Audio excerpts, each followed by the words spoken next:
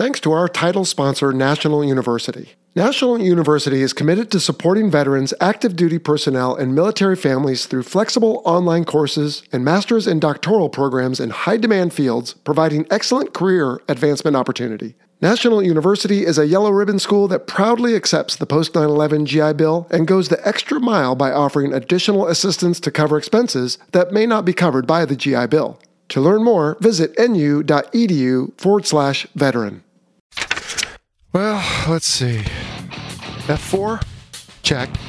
F5? Check. F14, 15, 16, 18? Yep. F22 and F35? Double check. What's left? What could we possibly talk about here on episode 86?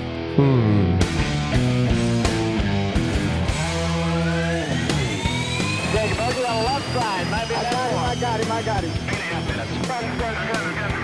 Cover's out of here. F4 belly, left side, 10 o'clock.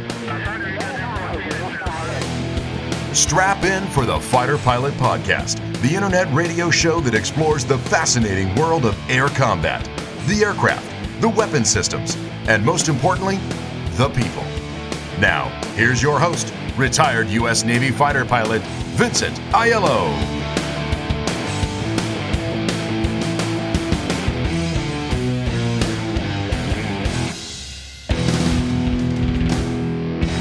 Hello and welcome to the show. I am your host, Jello, and this is episode 86, and that's right. Today we're talking about the North American F-86 Sabre. Yeah, see what I did there?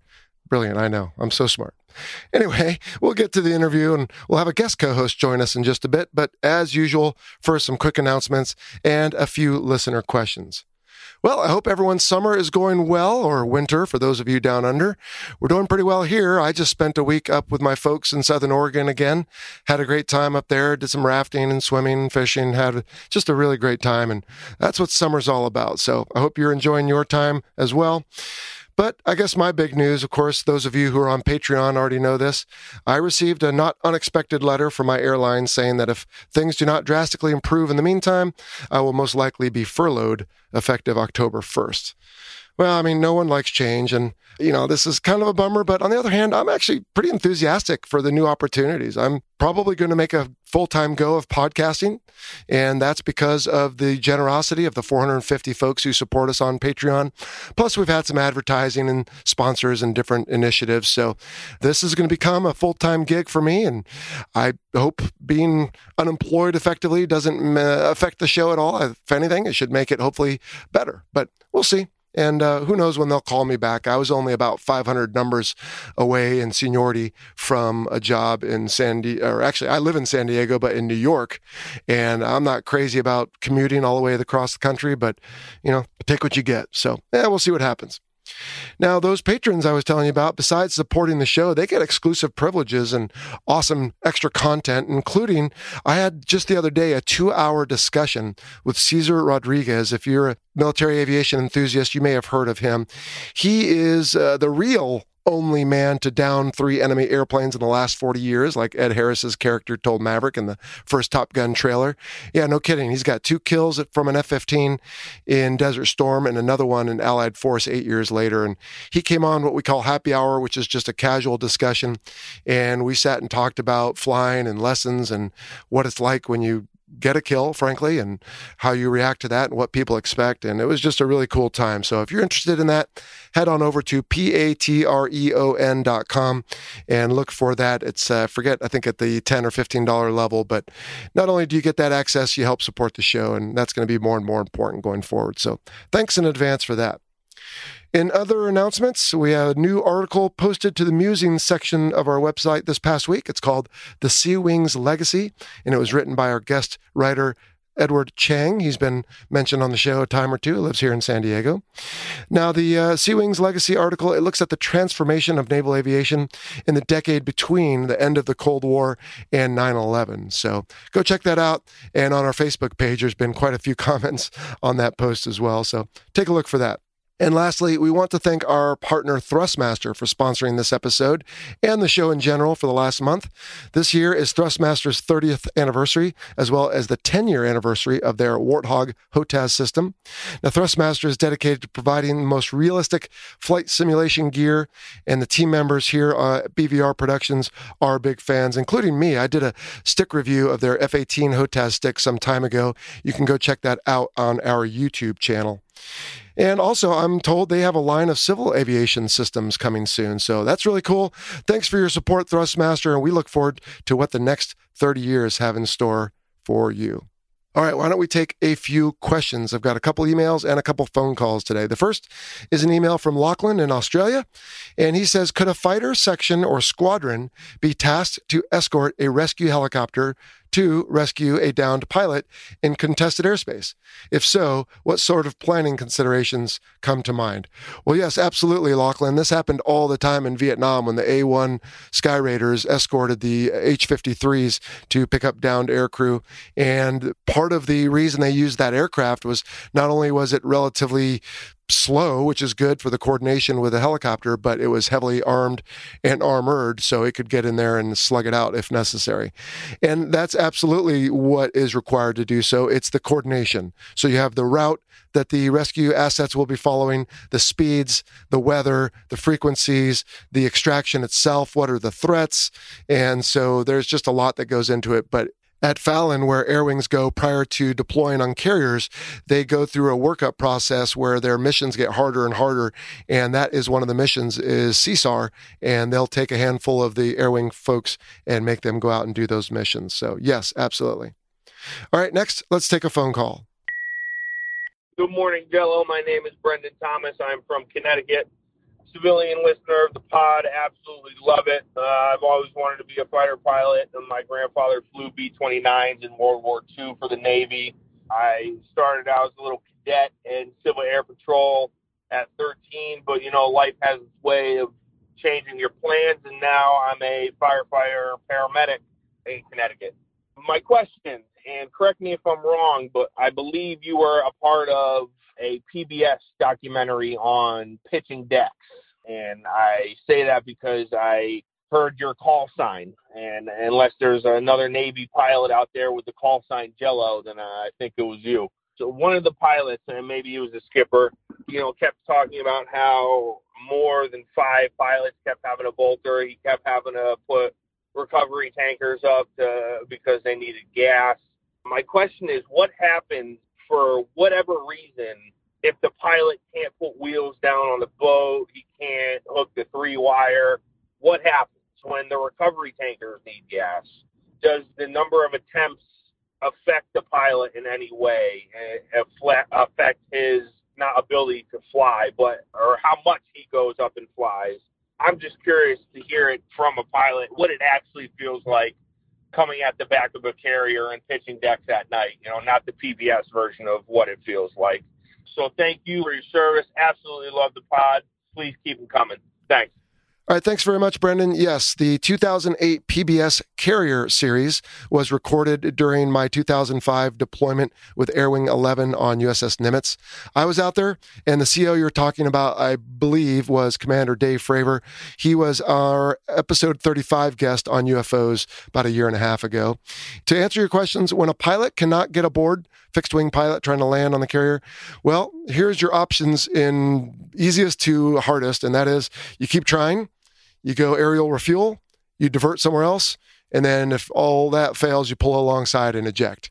And that's not ideal, of course, but if you don't have any other options, that's basically the last thing you could do. I suppose you could also throw a barricade recovery in there somewhere as an option, but the thing about a barricade is it's even harder than a regular landing. You've got to be exactly on. So yeah, you'll see that occasionally, especially back in the Vietnam and maybe in Korea era, but not so much lately. Now, for the recovery tanker, it's the same options. And that is exactly why you saw Commander Fravor in that series bump out Cone, which was one of the brand new pilots, because Commander Fravor knew that it was going to get very sporty that night. And in fact, it did. What normally takes about 15 or 20 minutes to recover 12 or so aircraft ended up taking well over an hour. And I myself was out there that night. I had 3 passes, as I've mentioned before on this show. The first pass, I missed the whole carrier, never even wheels touched the deck. Second time, I touched down, but it was a bolter. And the third time, I grabbed the 4-wire on the fly. And what was it actually like? It sucked. It was the scariest thing I've ever done in my life. I don't ever want to think about doing it or doing it again. And I'm amazed that guys like Farva and Grand, who have been on the show, are out doing it right now. God bless them. And I'm glad I'm not them. Enough said. All right. Email from Brandon. He says, I was drawn to aviation first by the toys that lined the shelves at the time. Why don't these toys exist today? Does the Navy and Air Force have a hand in encouraging the toy market in order to influence youngsters to be interested in aviation? Well, Brandon, I highly doubt that. My guess is that society and kids have changed. Now they have iPhones and iPads and other smart devices in their hands, and good old-fashioned toys just maybe aren't as exciting as they used to be when we were kids. But no, I highly doubt the toy companies are talking to the Navy and the Air Force. I mean, they might have to get permission to use the terminology and the shapes, and especially from the manufacturers who make the aircraft. But my guess is if they're not selling, they're pulling them off the shelves and going with something else. All right, next, let's take another phone call. Hey, what's up, Jello? This is Jet Miller from Dallas, Texas. I wanted to ask you what your favorite F-18 movie clip is. If you haven't answered that already, mine is the scene from Behind Enemy Lines when, Owen Willis is in the backseat and he's like, holy blank, we've been painted. That was my favorite one. My granddad, he was actually a backseater in an F-4 in Vietnam, and one night in Laos on a night strike mission, either the pilot, his front seater, got shot down and killed, they got shot down, or the pilot just lost it somehow. That probably happens a lot. But, yep, so what's your favorite F-18 movie clip? Thanks. See ya. Well, Jack, this is good timing for this question because I have been on quite a few of these Fighter Pilot Reacts videos lately. One was on Vanity Fair. The second half of that has not yet aired as I'm recording this. And then I had one on Business Insider recently. So when I think of F-18 movies, at least credible ones, I mean, there's The Rock, there's Independence Day, there's Behind Enemy Lines, as you mentioned. There's even a cameo in Clear and Present Danger, although they used the FRS bird, VFA 125, to do that. All of these movies have some problem, frankly, with the way they're depicting F-18s and military aviation in general. So I'm going to cop out, frankly, and say that I think my favorite F-18 movie clip, as you're asking, is probably Tears of the Sun. Now, if you're familiar with that, it's Bruce Willis and some Special Forces guys that basically do a danger close scene. And a couple of hero F-18s show up to save the day. Of course, they have the dark visors on, so you can't see who they are because it really doesn't matter. And frankly, they screw up a lot. If you look behind the head of the pilots, they've got these little wings sticking out of the ejection seat like you might see on an F-16. And then when the guy goes to arm up, he's actually on the right side of the cockpit, which is your spin override switch, instead of the left side, which is where your master arm switch is. And then they fire these enormously productive and powerful weapons that just vaporize everything with these ginormous fireballs.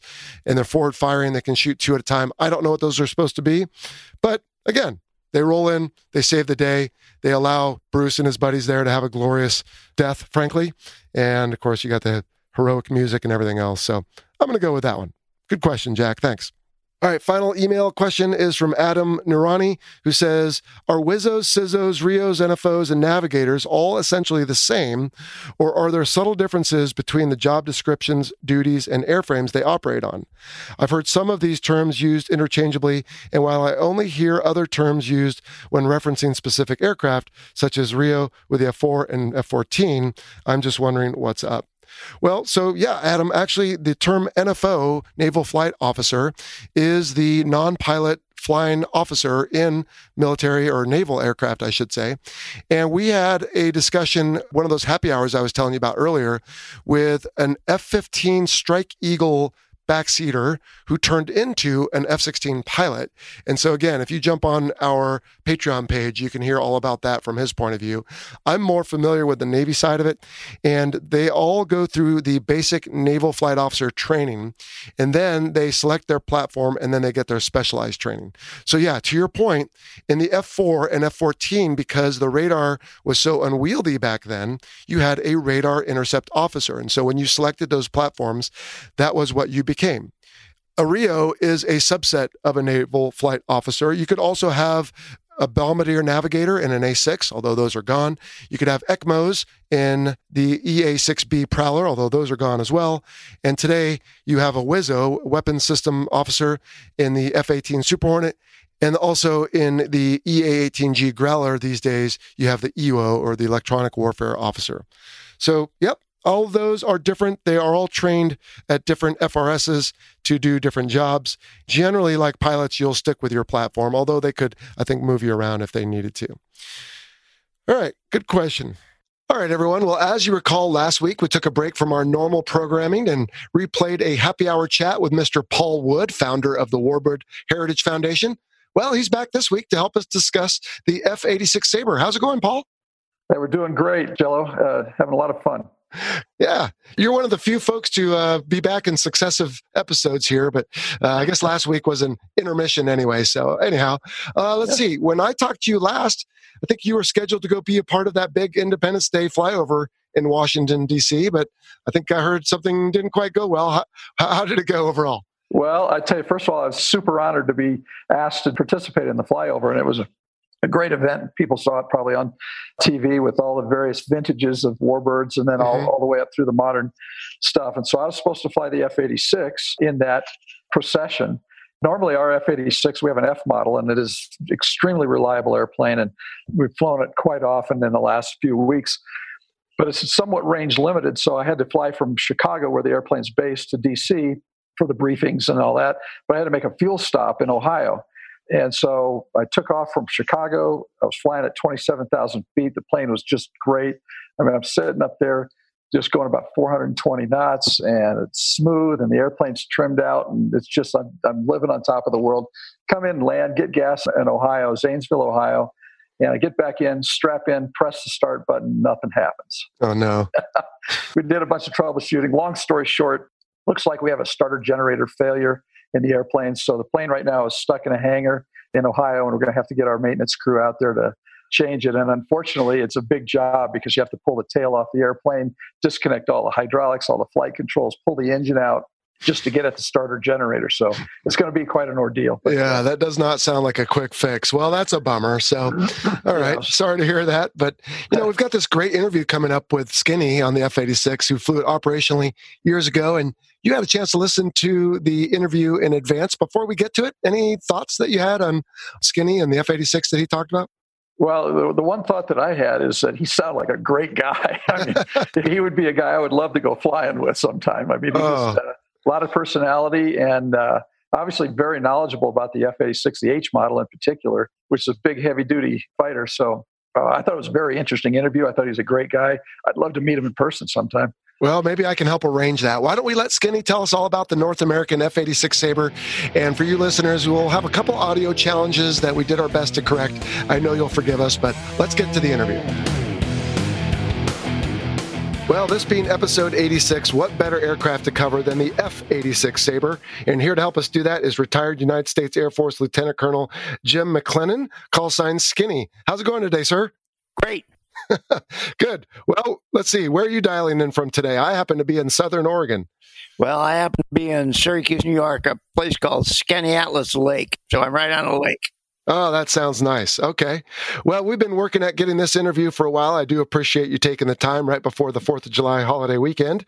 We're going to talk all about the F-86 Sabre and its various variants, I guess. There's some Marine versions, Navy versions, Canada versions, but we'll talk about the ones you flew. But let's start with you, Skinny. Where are you from? Where did you go to school? And give us a brief overview of your career. I went to school at Syracuse University after I got out of pilot training. I was in class 56G, so I graduated in 1956. And then I went on to fly the F-84G at Luke.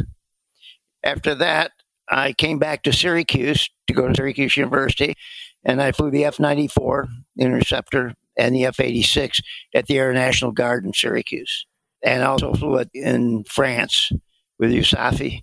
Then I flew the F-100 in Ohio, Air National Guard, and then came back to Syracuse and flew the F-86 again, and then the A-37, and then I retired out of the A-10. I was a squadron commander at the Boys from Syracuse. Holy smokes, you've really had quite the variety of aircraft. A lot of fun, I'll tell you. Well, not only that, but you got to stay home for most of it. Now, a lot of people join the military and go all over the place. So you spent a lot of time up there in northern New York. I did. Oh, well, I'm guessing you count that as a blessing. I do. Excellent. All right. Well, gosh, we'll have to have you back on the show to talk about some of those other fascinating aircraft, but we'll stick with the F-86 today. And, I have to admit, this is one of those aircraft that I always feel like I should know more about because it seems to be such an iconic aircraft for its era, which I would suggest would be the Korean War. It was. But it's not one I really know that much about. So let's just start at the beginning. What can you tell me about the design of this aircraft? What was it intended to do? My guess is it's a lot like a P-51, but with a jet. That's right. It was. It was built by North American Aviation. They did build P-51 and also the T-6 that I flew in pilot training. The big thing about the F-86, it was the first production airplane to feature a swept wing. That enabled it to go faster than the speed of sound. Of course, it had to be in a hell of a dive to do it, but it did it. Yeah, I read that it might have been possible someone broke the speed of sound in the F-86 before Chuck Yeager did in his Bell X-1. Yeah, well, that's not true. That's why George Welch kind of said he did. But Bob Hoover, who I met, said that did not happen. Chuck Yeager was the first guy to break the speed of sound. Okay, fair enough. Okay, so it's basically an air-to-air dogfighter with guns, at least the initial version. But again, it's got a jet engine instead of a propeller. That's correct. Okay. Now, later variants, as we'll get to in a moment, had other missions. But as far as the F-86 go, as the letter implies, was there anything particularly good for the aircraft to do? Was it great for dogfighting, or was it good for supporting the folks on the ground maybe once they adapted other weapons? Or what was it best at? Probably air-to-air. Yeah. Air-to-air combat. It was very maneuverable. You could do anything with it. You could go straight up, straight down, and it wouldn't depart control flight. No kidding. It was very, very good airplane. Wow. It sounds like it was very forgiving, perhaps. It was. All right, let's touch on some of the variants now. We don't have to cover every variant because people can read about that. But let me ask you this. What variants did you fly, Skinny, and which one did you like the best if you flew more than one? I flew more than one, but the best one was the F-86H, and I had 1,500 hours in that. And that's the one I flew in Europe. It's kind of an interesting thing. The H was the last of the clear air F-86s built, so we called it the last of the sport models. Okay. Now, what made it a clear air? Because it didn't have a radar, or? It had a radar gun sight, but it couldn't find anything in the air. It didn't have a big radar set. The F-86 Dog D and the L had airborne radar. They had a big nose on it. Mm-hmm. I always wondered how they did that because the nose of the aircraft is essentially the intake. It is. Did they just have a little upper lip sort of thing? That's right. But it's not little. It's quite a big dome up there. And down below that is where the intake is for the air for the engine. Gotcha. So you like the H. I read that was called the Ultimate Sabre. Had a bigger engine with about 9,200 pounds of thrust. And you said it was quite a joy to fly, was it? Oh, yes. It was very easy to fly. And they were very honest. And the only time you got in trouble, and if you flew too low and hit the ground, that'd do it every time. Yeah, you can only tie the record for flying the lowest, I'm told. Well, later models, as I read, were upgraded with, I think the K model was adapted for the Sidewinder missile. It was. And then there was some that rockets were adapted, and I couldn't quite tell if the rockets were for, because I think they employed rockets in World War II against bombers, but I couldn't tell if these were air-to-air rockets or air-to-surface. No, these air-to-surface rockets that we carried. Okay. If you're going into combat, they were 5-inch because we flew with a smaller rocket for just for gunnery, air-to-ground gunnery. Practice, okay. Maybe a 2.75. Yeah. Okay. And then was there later a model adapted for the nuclear role? Actually, the H could carry it, and the F could carry a nuclear warhead. No kidding. It couldn't carry much else. No, I can imagine. When I was in Europe, the nuclear role fell to the F-100s. Okay. And we didn't carry nukes at all. We just carried conventional 750-pound bombs. Well, from what I've heard from past guests on this show, it sounds like you dodged a bullet, so to speak, because that was quite a difficult mission, I would say, to not only have all the qualifications, but then you had to plan for certain targets. And then, of course, there was endless inspections to make sure you were doing it right. Correct. It was a lot better flying the H than flying the F-100. Oh, I can imagine. All right. Well, let's see. Where has this aircraft been proliferated? By my count, something like 37 countries? Yeah, 37 countries flew the F-86, plus the Marine Corps, the Air Force, and the United States Navy. Now, that is something I didn't know until preparing for this, because the FJ2 and 3 Fury, I guess, is basically a navalized F-86, but I guess it didn't really get very far. No, it didn't. Actually, the FJ4 was probably the best of all of them, but that was the last one. And it was supposed to be an air superiority airplane to protect the carriers. But I think what it wanted, the B model wound up carrying bullpup missiles, and it could carry like 6 of them. And that was a guided missile. It had a little joystick in the cockpit, and you could maneuver it. I never flew it, so I don't know much about it. Mm-hmm. Well, we had that on, I forget what show it was, but apparently there was a little flare that burned on the back of it. And when you launched it, you were supposed to basically guide it, like you said, to the target while also flying your own airplane. So that just sounds diabolical. I don't want to try that. No. Oh, goodness. The naval version didn't last very long, but of course it had the beefed up landing gear and an arresting hook and folding wings so it could park closer and more aircraft on the flight deck and all that. Okay. Bob Hoover was the one that test flew that on carriers, and they had a hell of a time landing it on a carrier. And finally talked to the carrier pilot. He said, you got to smash this thing into the deck. So the next time he came around, he smashed into the deck, and both wheels came off the hubs and rolled off the carrier. But he said, I didn't roll off the carrier. Yeah. We should do a show on Bob Hoover. He's a legend. Yeah, he's a great guy. Yeah, he went on to do some really amazing air shows. I would count myself fortunate to see him perform in the Air Commander, I think it was, the twin engine. Anyway, all right. So, yeah, golly, like you said, all these different countries. I mean, just to rattle off a couple: Argentina, Australia, Burma, Canada, Denmark, Philippines. Some countries, frankly, that maybe we were sad later we sold them to, although they might have been gone by then. Iran, Iraq, let's see, Thailand, Turkey, the United Kingdom, Venezuela. So this thing really got around. I would say 10,000 of them almost made in all its different variants. Just to compare it with something, the F-100 came out after the 86, of course, and only 4 countries bought that one, and they were all used airplanes. They were ex-Air Force aircraft. So nobody ever built it. But they actually built the Sabre in Canada and also in Australia. Yeah. Yeah, I believe it was license built in Canada by Canadair, and I guess they called it the CL-13 Sabre. Yes. Okay. And then they had the different Mark versions similar to our Lutter suffixes. Most people say the Mark 6 was the best F-86 that was ever built, and that was Canada. Oh, really? Yeah. Interesting. Well, why did it look the way it did?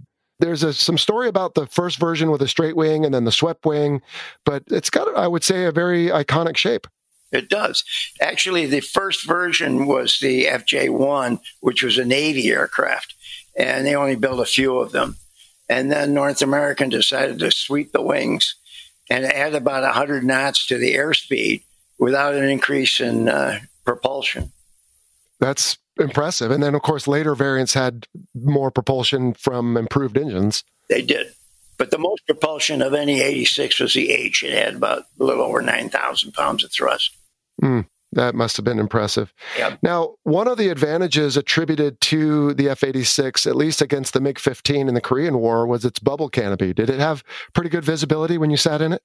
Excellent visibility. The cockpit was forward and relatively high, and you could see around the clock easily, where the MiG didn't have quite the visibility that the 86 had because it had a thicker plexiglass and couldn't see out of it as well as you could out of the 86. Yeah, those who are a student of Air Force history know that John Boyd, who flew the F-86, that's where he came up with his OODA loop, the observe, orient, decide, and act. Part of the advantage that he felt, because when you compared the MiG-15 and the F-86, in some ways the MiG-15 had the advantage. It did. But he felt that the observe part of the bubble canopy really gave the F-86 pilots an advantage. Yes, that's true.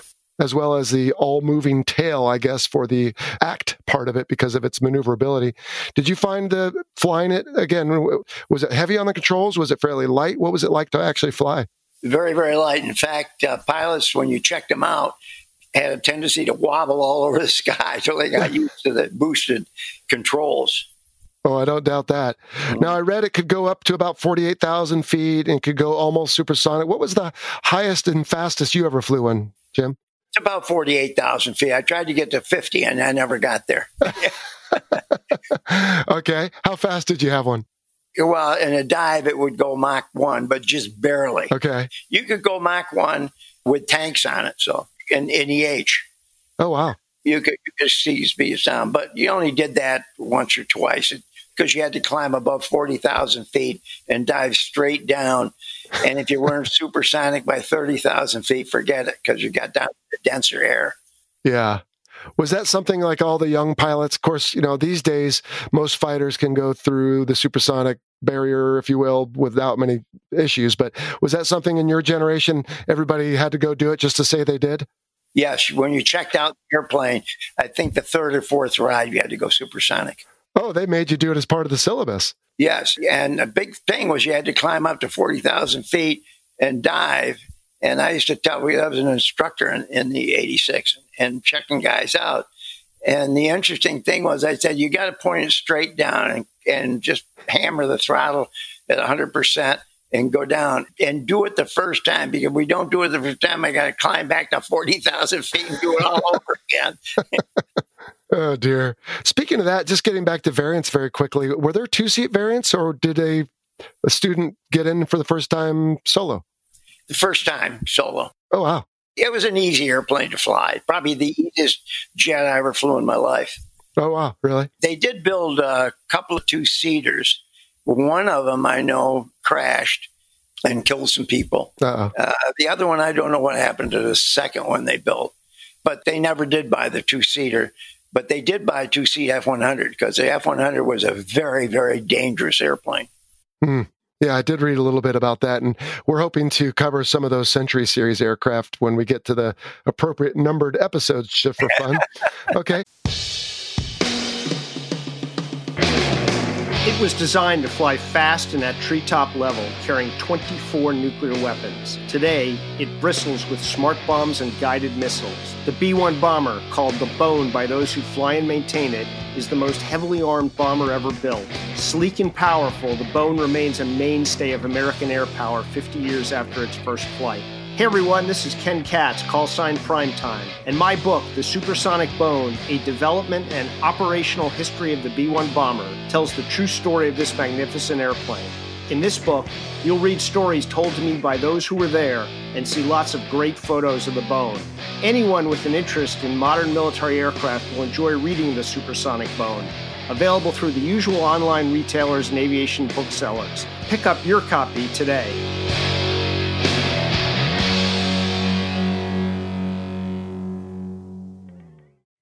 How about pulling Gs? Was it a high G aircraft or not very many? Or what was the most you ever pulled? It was guaranteed up to 7.33 Gs. Okay. Without tanks. If you had tanks on, then you were limited to 6 Gs. A friend of mine that I flew with, he put 14 Gs on one. Holy smokes. He got too close to the ground. He yanked back on it, put 14 Gs. It didn't come unglued. There was no damage to the aircraft. You're kidding. Wow. That's what I was going to ask you, is whether the plane ever flew again. Oh, yeah, it flew. How about the pilot? Did he fly again? Yeah, he did. He did. Okay. Well, better to overstress the aircraft than to crash and, of course, That's right. be killed. Oh, dear me. All right. So how about at low altitude? Was it pretty fast as well? I mean, next to the ground is when you can... Of course, it wouldn't go supersonic in straight and level flight. So okay. the Century Series would all do that. Yeah. Now, what about the armament? I mean, again, the early version was basically just a good old gunslinger, but let's start with the guns, though. What did it have, and did it ever change? They had 650s, and the H was the first one to have 4 20-millimeter cannons, and that's what I flew. Ooh. And the Navy also had cannons in theirs. There's Furies. Okay. They put cannons in there, so 20-millimeter cannons. Were they like a single barrel type of arrangement, or were a Gatling gun? No, they weren't Gatling guns. They were single barrel. Okay. There was one, a single barrel. The Australians had a 37-millimeter cannon in theirs, and they only had 2 of them, though. Goodness. What was the point of that one? Was that for air to ground? They did use it a lot for air to ground, and melee, I think, is where they were using it. Okay. That's quite a sized round. Yeah. All right. How many rounds would you carry? Was it sufficient for several bursts, or was it pretty limited? We carried only 100 rounds and 2 guns when we did air to air or air to ground. But you could carry, I think, around 150 rounds or 200 rounds per gun. Mm-hmm. Was it a high rate of fire? I'm guessing with a single barrel, not that high. You had 1,500 rounds a minute with 1 barrel. Oh, wow. Oh, that's not too bad, actually. Yeah, 6,000 rounds you throw out there. Okay. All 4 of them firing. And then later on, as we talked about, the AIM-9, the Sidewinder, and then rockets, and then different bombs. Did you ever have a chance to employ any air-to-ground weapons in the aircraft? Well, air to ground, we just used 25-pound practice bombs. And I dropped heavyweights and regular 750-pound bombs a few times. Okay. And the guns, of course, we had the 450s, which I told you about. I never flew it with a Sidewinder, but the H could carry a Sidewinder, the F could carry a Sidewinder, the AIM-9. Mm-hmm. Of course, later on, anybody could carry a Sidewinder. It's right. Everybody. What was it as far as a bombing platform? Was it stable and accurate, or was it a challenge? Well, it wasn't as stable as an F-84. The F-84 I flew was more stable, and you could. Okay. It was easier to drop bombs with. But the H was okay. Well, I suppose if you have a big enough bomb, you just have to get it in the vicinity. Right. Especially the nuclear roll. Did they ever talk much about that? Did you have friends that had to do that roll? Because, for example, on the A4 Skyhawk episode, it was pretty well understood that your mission was probably one way, but because by the time you dropped it, it was probably going to detonate before you could get out of there. Was the F-86 understood to have some more bring back, if you will? The biggest problem with the nuke mission was that you had to stand a lot of alert, and you didn't fly with the nuke. You weren't going to take off unless it was war, because it wouldn't let you go fly around in the airspace with a nuclear weapon under your wing. Right. So those guys didn't like that mission. Most fighter pilots hated it just because you're sitting in the alert shack 90% of your career waiting to go. And you don't want to go. You don't want to go, no. Well, it's an interesting world that existed back then during the Cold War. And I read that, and I think we talked about it on the B-52 episode, that unlike what you just described, there were B-52s flying, I think, 24 hours a day that were armed. And that just boggles my mind. In fact, an Air National Guard unit on Tucson, they shot down a B-52 by mistake. Oh.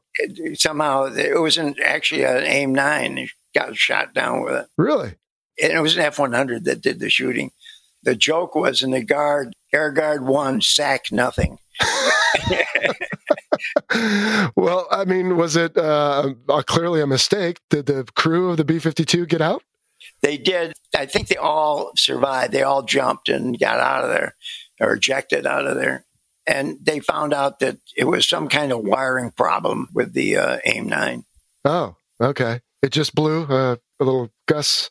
Anyway, okay. Yeah. Well, that's crazy. I've never heard of that. I'll have to look into that one. Yeah. Well, we talked about the armament and the performance. We're just getting right through all this, Jim. How about strengths and weaknesses? Now, we talked about the bubble canopy. What else would you call, when you think back to your time flying the F-86, what were some of the features of it that you enjoyed the best?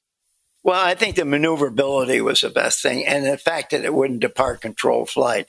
The F-100 would depart controlled flight, and once it departed, you had to eject because you're not going to get out of it. No kidding. And they had that saber dance, they called it. It was adverse yaw, and if the airplane wanted to go left and you wanted to go right, the airplane always won. You're just along for the ride. I think they lost about a third of the airplanes, F-100s, in accidents. Just an accident. Killed a lot of people. Yeah. No, I do remember reading about that. So if you had an F-86, Jim, and you're going to fly and you're going to pull straight up until you stall, I mean, obviously you have concerns with your engine at that point, but so you're saying even out of that, you can do okay? Like that was a prohibited maneuver in an F-18.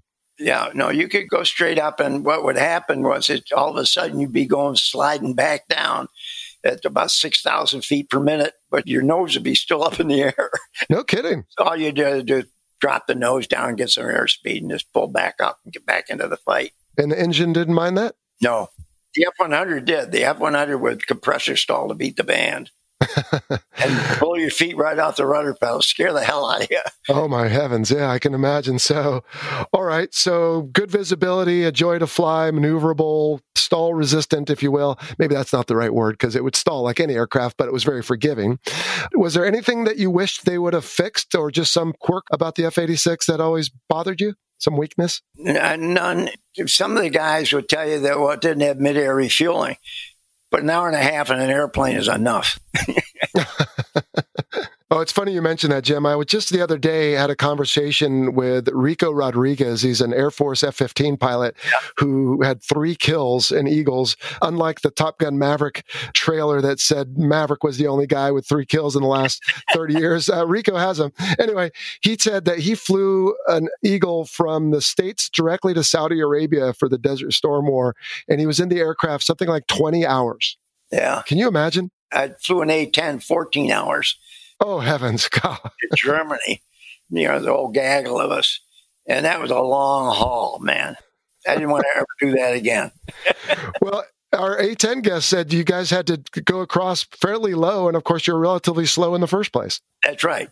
You always followed. The tankers stayed with us all the time. Mm-hmm. We did all the navigating and all that, and we just sat there and got bored to death. They made you refuel every 30 minutes, so you'd be topped off all the time. Right. Well, also keeps you awake. Oh, gosh. That was fun, though, because refueling, at least you got to do something. Right? Yeah, that's true. That's true. Well, Where would the listening audience here have seen the F-86? And now, again, for those of us who are interested in military aviation, it's pretty well known up there with the P-51 and F-16, I would say. But was it ever in any movies? Was there a demonstration squadron that flew the F-86? Yeah, there are several demonstration cadres that flew it, of course. The Thunderbirds never flew it, but the Canadians, the Hawks, they call them, they flew it. And the Air Force flew it in Europe in the Sky Blazers. They used it. Oh. As far as movies are concerned, a movie called The Hunters, a Korean War movie, was very, very good flying. And the other one has some good air-to-air in it, is Jet Pilot, but it's a terrible freaking movie. Oh, yeah? Except for 2 minutes of F-86 time, and that's pretty good stuff. Well, we can just put it on mute and watch it maybe. But right, that's right. Okay. Yeah, Hunters, I think I've read a book of a similar title based on F-86 Korean. Okay. Yeah, I didn't realize it had been adapted for a movie. Interesting. Okay. Well, so 1,500 hours you said in the H. Was that, so how many total in the F-86? Well, I flew the F in Saudi Arabia for about a month, maybe a little longer than a month. And that's the only one I flew. I got one ride in a Mark V, a Canadian bird. Oh, okay. All my time was really in the H. Okay. How many flight hours total in the military? 4,000. Oh, heavens. Golly. All right. Well, so anyway, thinking about the 1,500 plus in the F-86, is there one mission or one occurrence that really sticks out with you, Skinny? Yeah. I was up boring holes, and I remembered my uncle saying he wanted to fly by. He owned a farm out west of Syracuse. And so I was thinking, I'll go and see if first of all, can I find the damn farm? So I found it. And then the second thing I had to think about was, is anybody there? And I looked in the North 40, and there were a bunch of people. I was pretty high, and I could see people down there, though. And so I said, wow, I guess I can give them a little flyby. So I got down, dove down, got on top of the trees. As I came off the trees into the farmyard where they were picking tomatoes, I got down to about 15 feet and roared right over and pulled straight up. And I looked in the mirror, and all these guys are running off the field. So after that, My uncle called me that night at home and said, no more flybys. He said, they wouldn't go back to work. I can imagine if you're just sitting there peacefully picking tomatoes and all of a sudden it's like a bomb goes off because while you can hear yourself, they don't hear you coming. Yeah, hear me coming. That was really funny. Oh, well, you didn't have to pull any tomato branches out of your airplane, I hope. No, I didn't. I was 15 feet. I was pretty high. Yeah, golly, 15 feet. Well, that's a single engine aircraft. I have to ask, and I hate to, but do your number of takeoffs equal your number of landings? They do, although on one landing, I did run off the runway and smashed it all to hell. But was that due to, let's blame it on rain, or what can we fault for that one? I had a utility system failure, which runs the brakes. And it's supposed to trap fluid in your brake system, but mine didn't. And so when I clamped on the brakes, they didn't work. And off I went. Oh. And kind of went off the side of the runway first. And their fire engines were parked there because they had an emergency. It was Volk Field in Wisconsin. The fire truck backed up pretty quick. Yeah, he didn't want you creating an emergency for him. That's right. Oh, dear. But the next day, the interesting, of course, I was grounded and all that, so they could do an investigation. And it was a major aircraft accident. And so the next day, I'm in operations, and I'm just sitting there. We call it the green chair because I did something wrong. Mm-hmm. And I looked out the end of the runway, this huge column of smoke is going up. I said, I think I'm out of the green chair. We burned one up on the end of the field. Oh, dear. And my wing commander didn't want to have two accidents and 1-2 right in a row. So mine became an incident. The other one was burned up. And it took them a year to repair my airplane, but they finally got it and it did fly. Oh, wow. Were they pretty durable or was it a little bit fragile? No, it was pretty durable.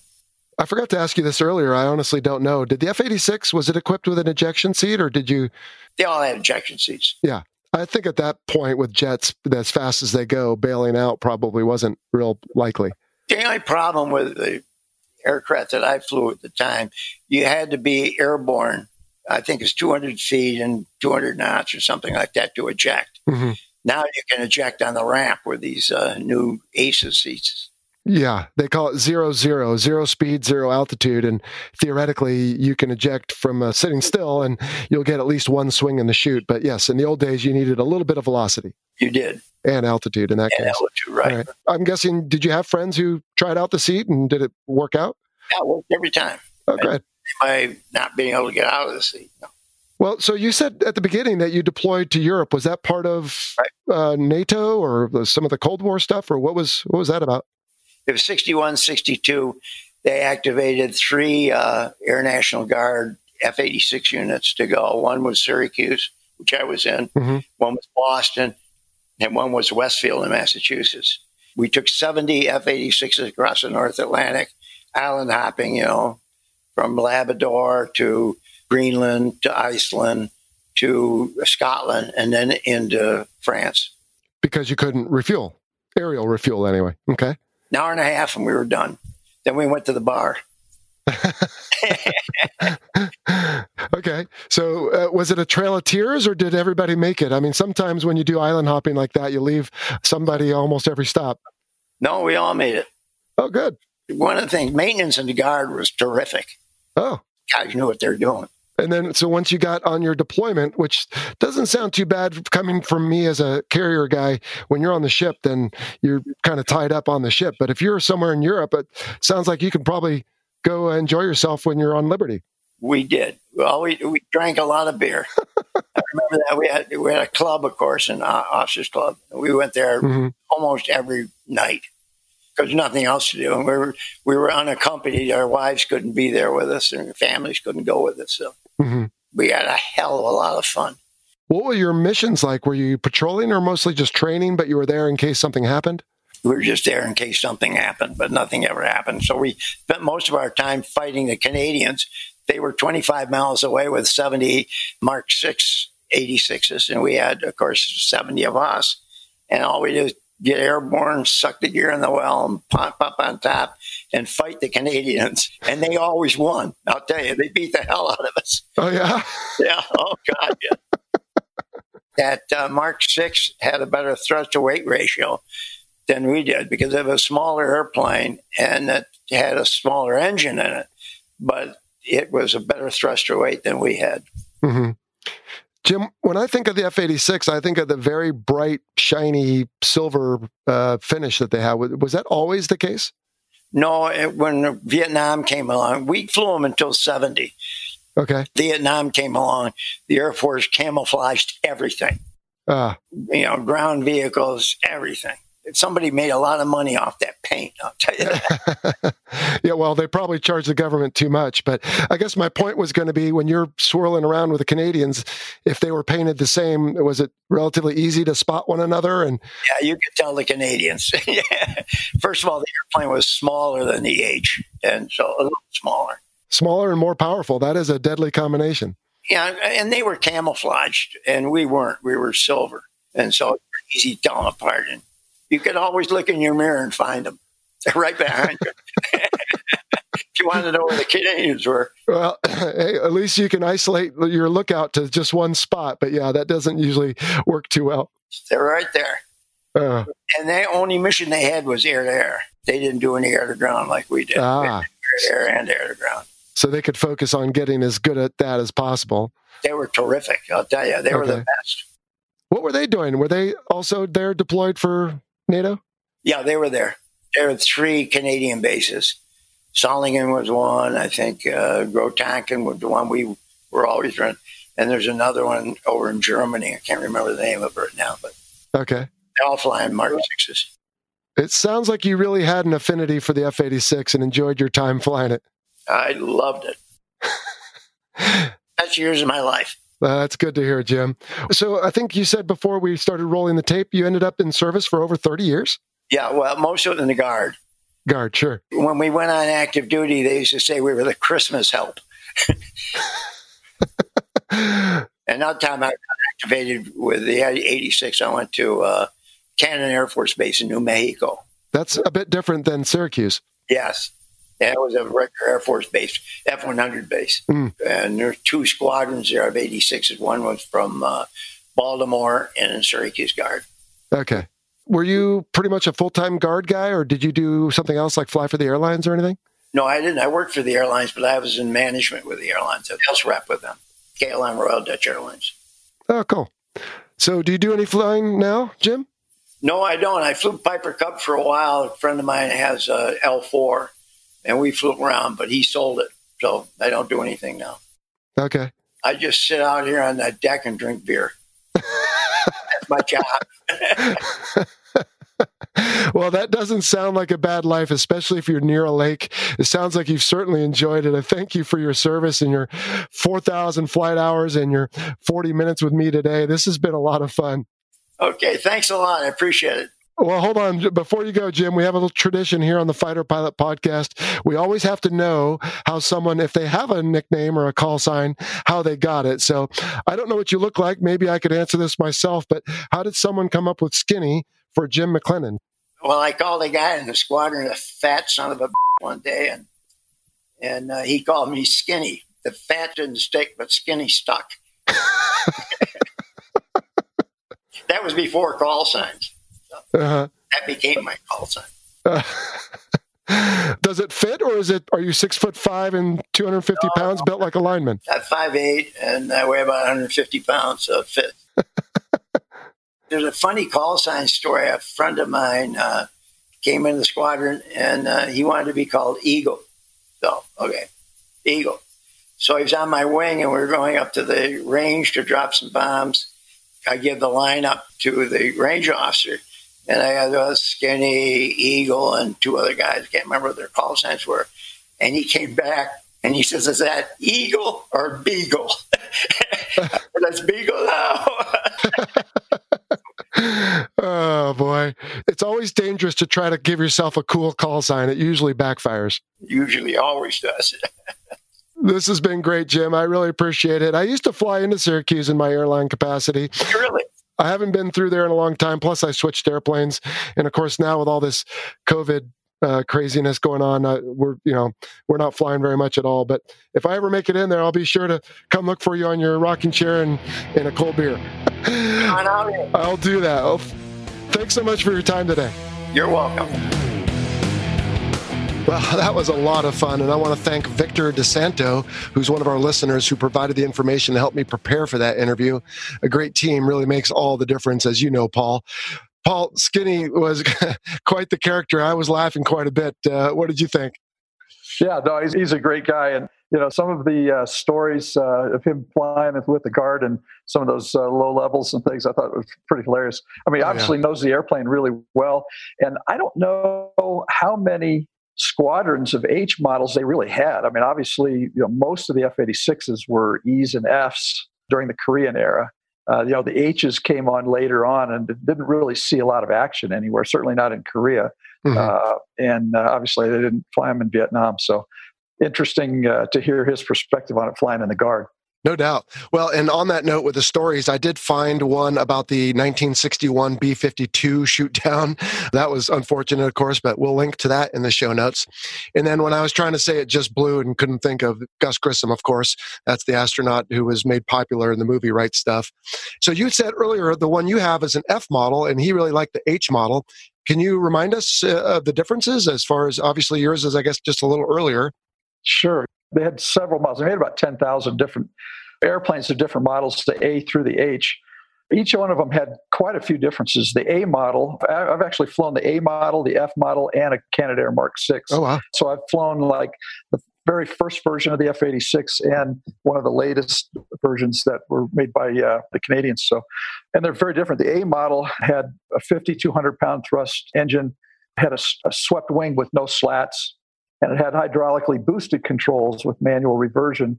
Did not have the flying tail, so it had a horizontal stabilizer and an elevator. Okay. Then you move on to the later E's and F's. My F model has 6,000 pounds of thrust.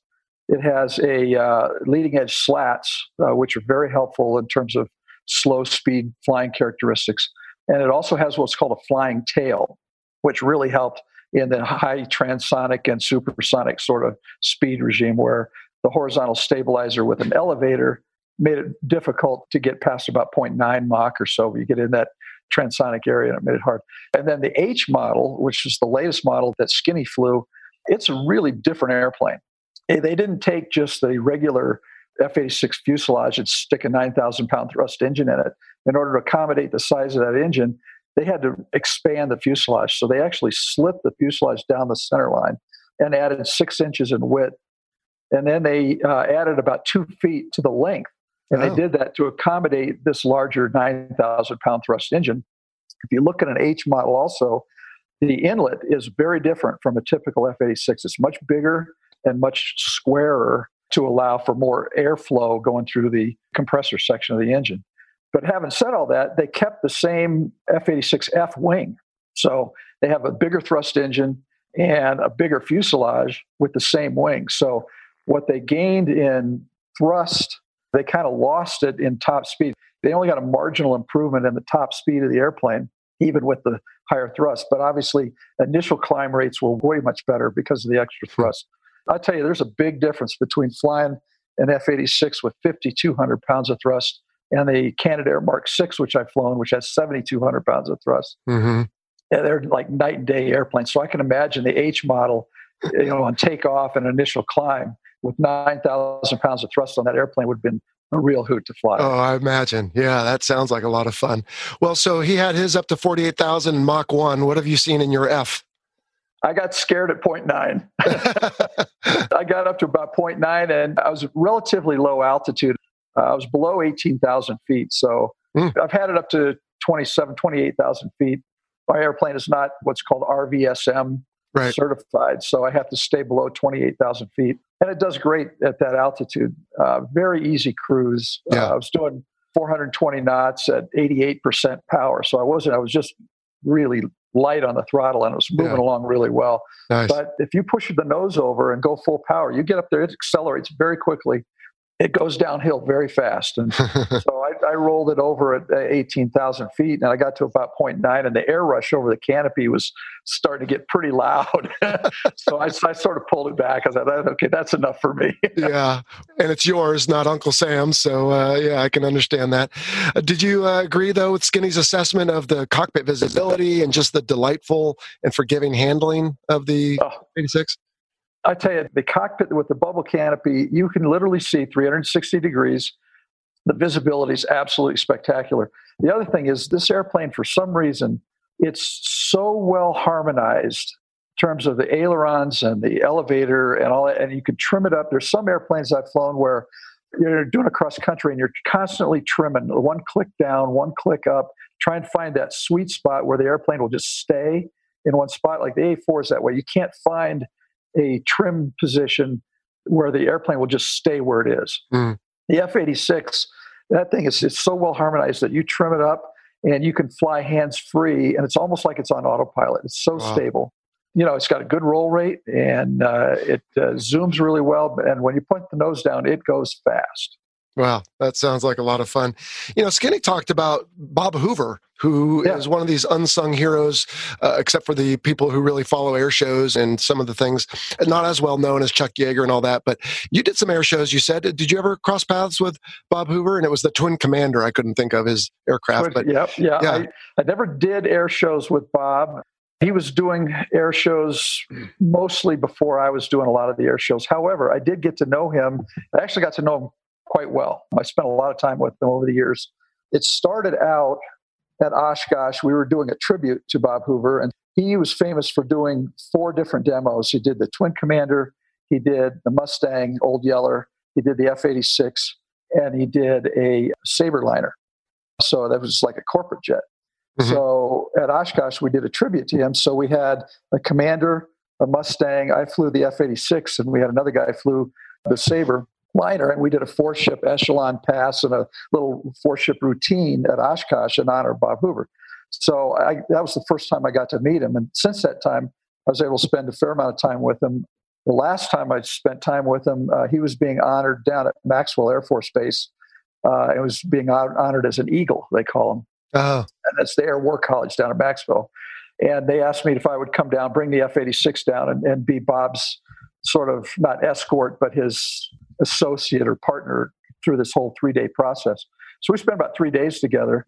And one of the things that was really interesting is by this time he was pretty old, he was in a wheelchair, one of the nicest guys you're ever going to want to meet in your life. And we could go on and tell stories about how cool of a guy he was. But one of the things he did is I said, Bob, you know, I brought my F-86 down, sitting on the ramp on display. Can we take some time and would you like to go look at it?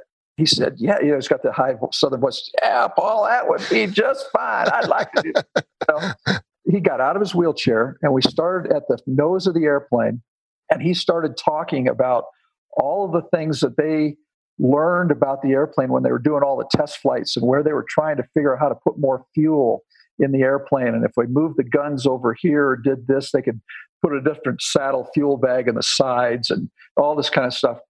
We literally went all the way around, and he was telling stories about how he was, when he was test flying the airplane, how he, you know, lost hydraulic controls, and there's all these famous stories that people have probably heard about or read about in his book. And then at the end, I pulled off one of the panels and gave him a Sharpie, and he signed the airplane for me and all the whole bit. And it was pretty cool. He was a great, great guy.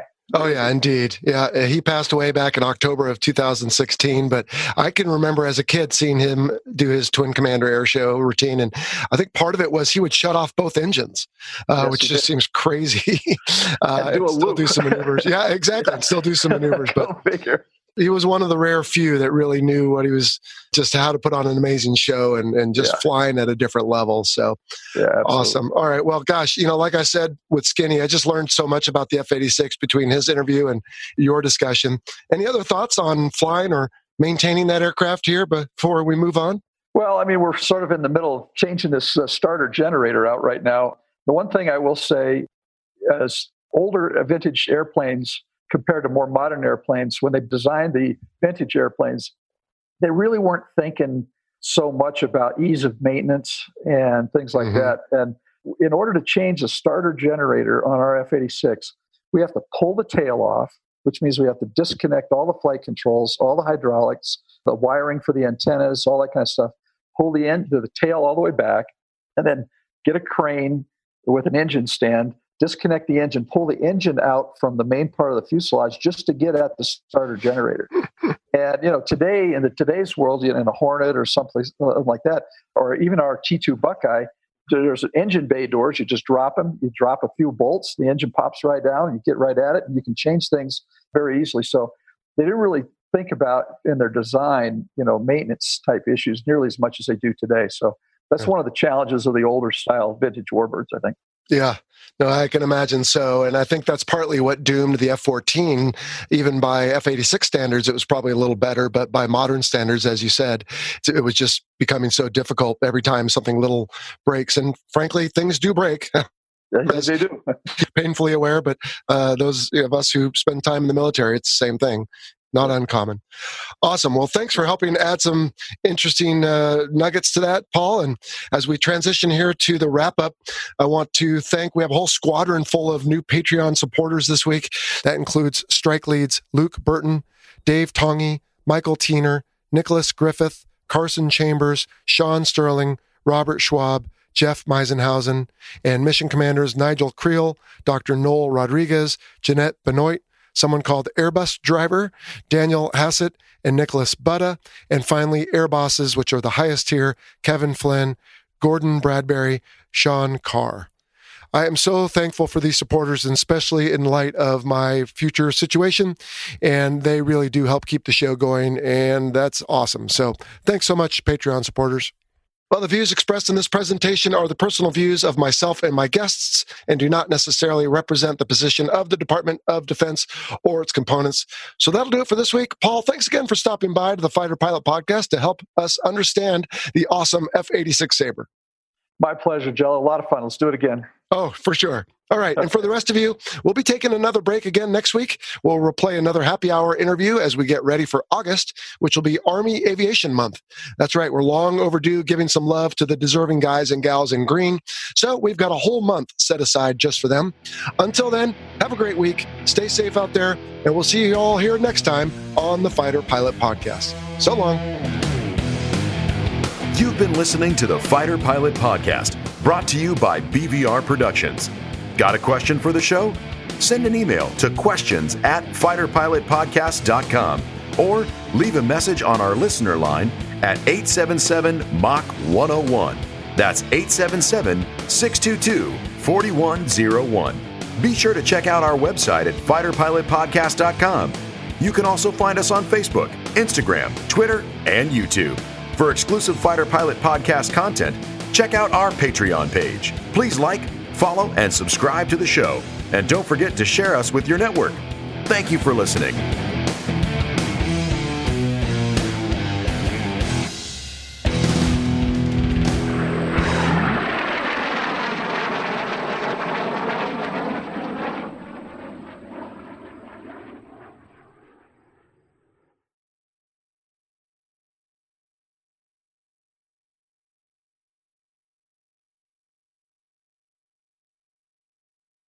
Thanks to our title sponsor, National University. National University is committed to supporting veterans, active duty personnel, and military families through flexible online courses and master's and doctoral programs in high-demand fields, providing excellent career advancement opportunity. National University is a yellow ribbon school that proudly accepts the post-9/11 GI Bill and goes the extra mile by offering additional assistance to cover expenses that may not be covered by the GI Bill.